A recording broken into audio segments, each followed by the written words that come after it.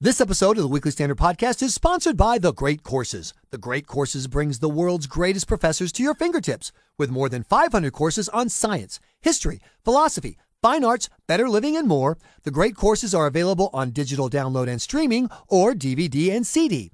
Best of all, you can listen to or watch The Great Courses at your own pace without the pressure of homework or exams. And now, for a limited time only, The Great Courses is giving our listeners an offer of up to 80% off the original price of selected courses, including the decisive battles of world history. For this limited time 80% offer, go to thegreatcourses.com/WS to find out more. That's thegreatcourses.com/WS. Welcome to the Weekly Standard Podcast. I'm your host, Michael Graham.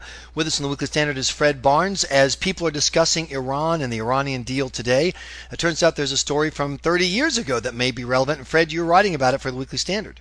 Yep, I am. It's actually 35 years ago. It was when the Iranian hostages, you'll remember, were held for 444 days in Tehran at the American embassy. Remember, the Revolutionary Guards had stormed the embassy, and rather than the few American Marine Guards who were there guarding the embassy, rather than their firing back, that would have been a horrible disaster, because the Revolutionary Guards, as we know terrorists often do, had used women and children as their shield. So, and in any case, the embassy was captured. There were at the time, I believe, 66 officers, military men, guards, who were held in captivity for 444 days, threatened with being executed, tortured. 13 of them were released early on because they were either minorities or something that the terrorists, the Revolutionary Guards, tried to make a point of. And then there were 52 left. When they were finally released in January of 1981, on the day that Jimmy Carter left the White House and Ronald Reagan became president.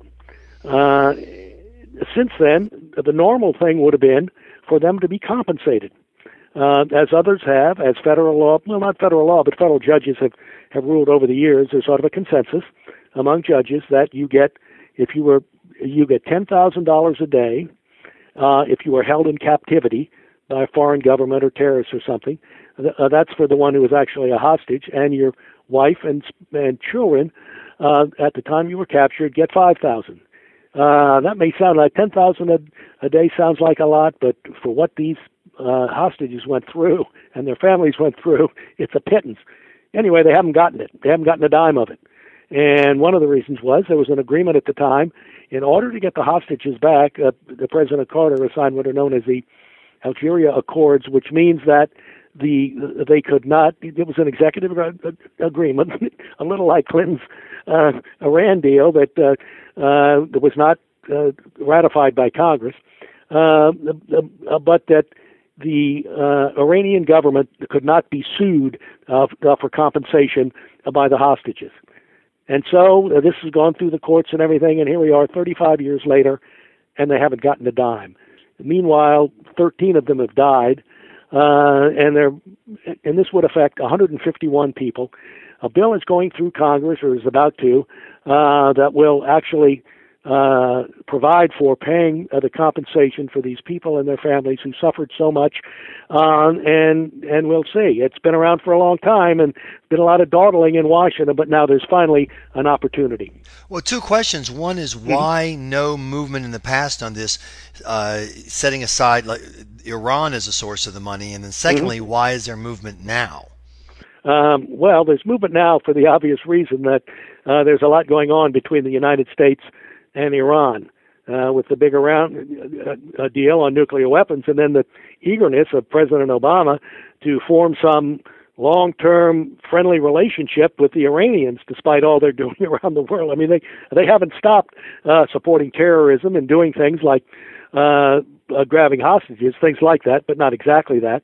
And, intervening in Iran and, in Iraq in that war where their weapons and some of their people actually killed Americans and so on.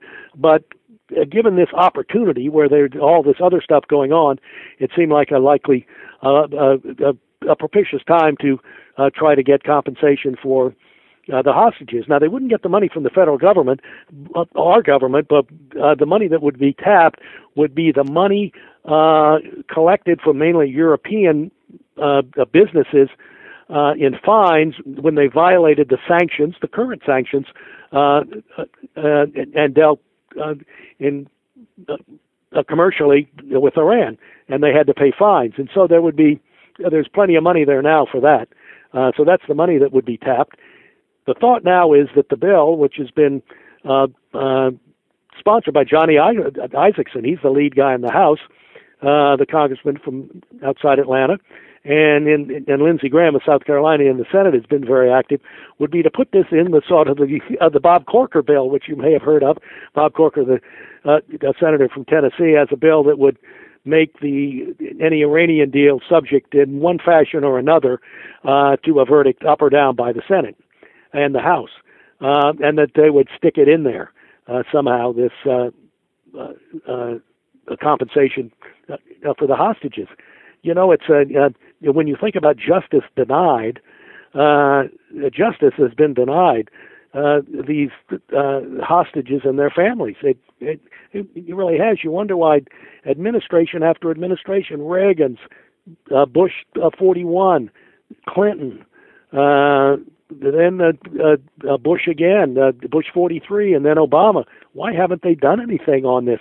Well, a lot of it is because it was in the courts. These whole accords, which denied the hostages a right to sue the Iranians for compensation, was in the courts all through for years, all through the Bush 43, George W. Bush administration. And anyway, it's finally at a position that I think it's time for people to write about it. There's been a lot of writing about the suffering, even while they came back, the hostages, after they came back to America, after being released, the suffering they had in their lives, divorces, suicides, nightmares, just all kinds of things. And I think we've had enough of it. It really is time for them to get this compensation. They deserve it, and it's been long denied. In fact, it's taken so long that Johnny Isaacson's now in the U.S. Senate, still fighting this fight. So let me ask you this. Let me ask you this. The lessons that we can learn about the strategy and the approach going forward. You know, something that Rand Paul said in his announcement was trust but verify is a long-standing Republican approach. In other words, no one's saying to deal with the Iranians you have to just trust them. It's trust but verify. But we've seen what's gone on the last 35 years. What lessons do you think people who are trying to find some way to enter a pragmatic deal with the Iranians should take from the way they've behaved the past 35 years? Look, in a situation where you have the advantage, don't be nice to the Iranians. You don't need to give them anything. You don't need to give them any sweeteners. And here, the Iranians were terrified of Ronald Reagan becoming president. They really thought he was a cowboy. And you didn't need to give them this agreement where they would be free of any lawsuits seeking money or anything else from the hostages that were being released. It seemed to me gratuitous to give them that, or it was just plain bad negotiating. Reminds me of the negotiating the Obama administration did, which meant in Iraq, with the Iraqi government, that meant that all the American troops would be gone. Not even a residual force was staying. So, well, look, when your enemy's desperate, you don't need to be nice to them. You don't need to give them sweeteners. But the Iranians, I love it when I hear them say, and they went on and on about this over the weekend, Fred, we will keep this deal. We want to keep this deal. You can trust us on this deal. And I'm thinking to myself going, how can anyone take their words seriously? This isn't the British or the French or the Brazilians even. I mean, the Iranians have shown their willingness to act with tremendous duplicity again and again and again. Now, they could have done anything over the last 35 years rather than hold celebrations every year of the day they seized the hostages. If they were in any way interested in having détente with America. Instead, they didn't do anything. And now the most they've done is one of their officials, who's been a part of the negotiations on nuclear weapons, has said, "Oh, this is something that has to be dealt with, that we're going to have to do." You mean it's just dawned on them? It really has on some of them, according to what folks who have dealt with them say. It just sort of dawned on them that this is a real bone of contention with America. That if they're going to have any sort of a non-antagonistic relationship with the United States, and this is going to have to be dealt with. So far, all they've said is it has to be dealt with. They haven't offered any money. They haven't offered any apology. And there's a lesson in that, too. You're dealing with people that did something horrible, uncalled for, in violating what there is of international law, something hostile to the United States, hostile to the way diplomacy in the world is carried out and has been for centuries, and the rules involving that, and yet they're unrepentant. They just think now the most they've said is, well, it's a problem in dealing with the U.S. because they're still unhappy with this. Well, it's a heck of a lot more with that. But think of what this tells you about the Iranian government and the Iranian political class. They've just really now realized that, well, gee, this is a problem if we're going to have any sort of a non-hostile relationship with the United States. 35 years later, what have they been thinking about for the last 35 years? And not only that, but the most easy, pragmatic bone they could throw to the political process would be to just say, here's a check, we're paying it all. And the fact that they aren't either says that they are this cruel, that they're proud of what they did, or that the political forces inside Iran are so fundamentally anti-American that they can't make this deal, which tells you something else, which means, wait, we're going to trust people who hate us so much they literally can't even write a check to pay for the damage they did to some hostages? That's an extreme regime. That is, and that's a very good point you make, Michael, because here we're going into a deal, unless it's somehow changed, which it doesn't look like it is, at least by President Obama, with them where we're trusting them and verifying through inspections that they're doing what they promised to do for the first time, because they've always violated agreements in the past, and we've only learned through, not from them, that there were secret nuclear installations being built underground and so on, that somehow we're going to believe that they're really going to let surprise inspections happen. They're really going to be allow thorough inspections everywhere, that nothing will be blocked. Well, of course not. They're not going to do that. And they are totally untrustworthy, and cheating is a part of the way they operate. The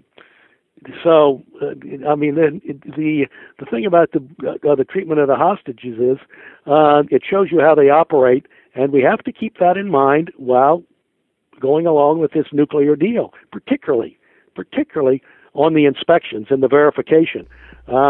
Their history there is one of cheating. Right. Well, that just shows how we made a mistake, Fred. We should have sent Ben Affleck to save all the hostages, not just the 5 he saved in the movie Argo, and then we wouldn't be. And like most Americans, I get all of my history from Hollywood, so I'm on top of the story. Fred, a great piece of the Weekly Standard. Thanks so much for your time. All right, Michael. Fun to do your show as usual. You've been listening to the Weekly Standard podcast. Please be sure to check weeklystandard.com regularly for podcast updates. I'm your host, Michael Graham.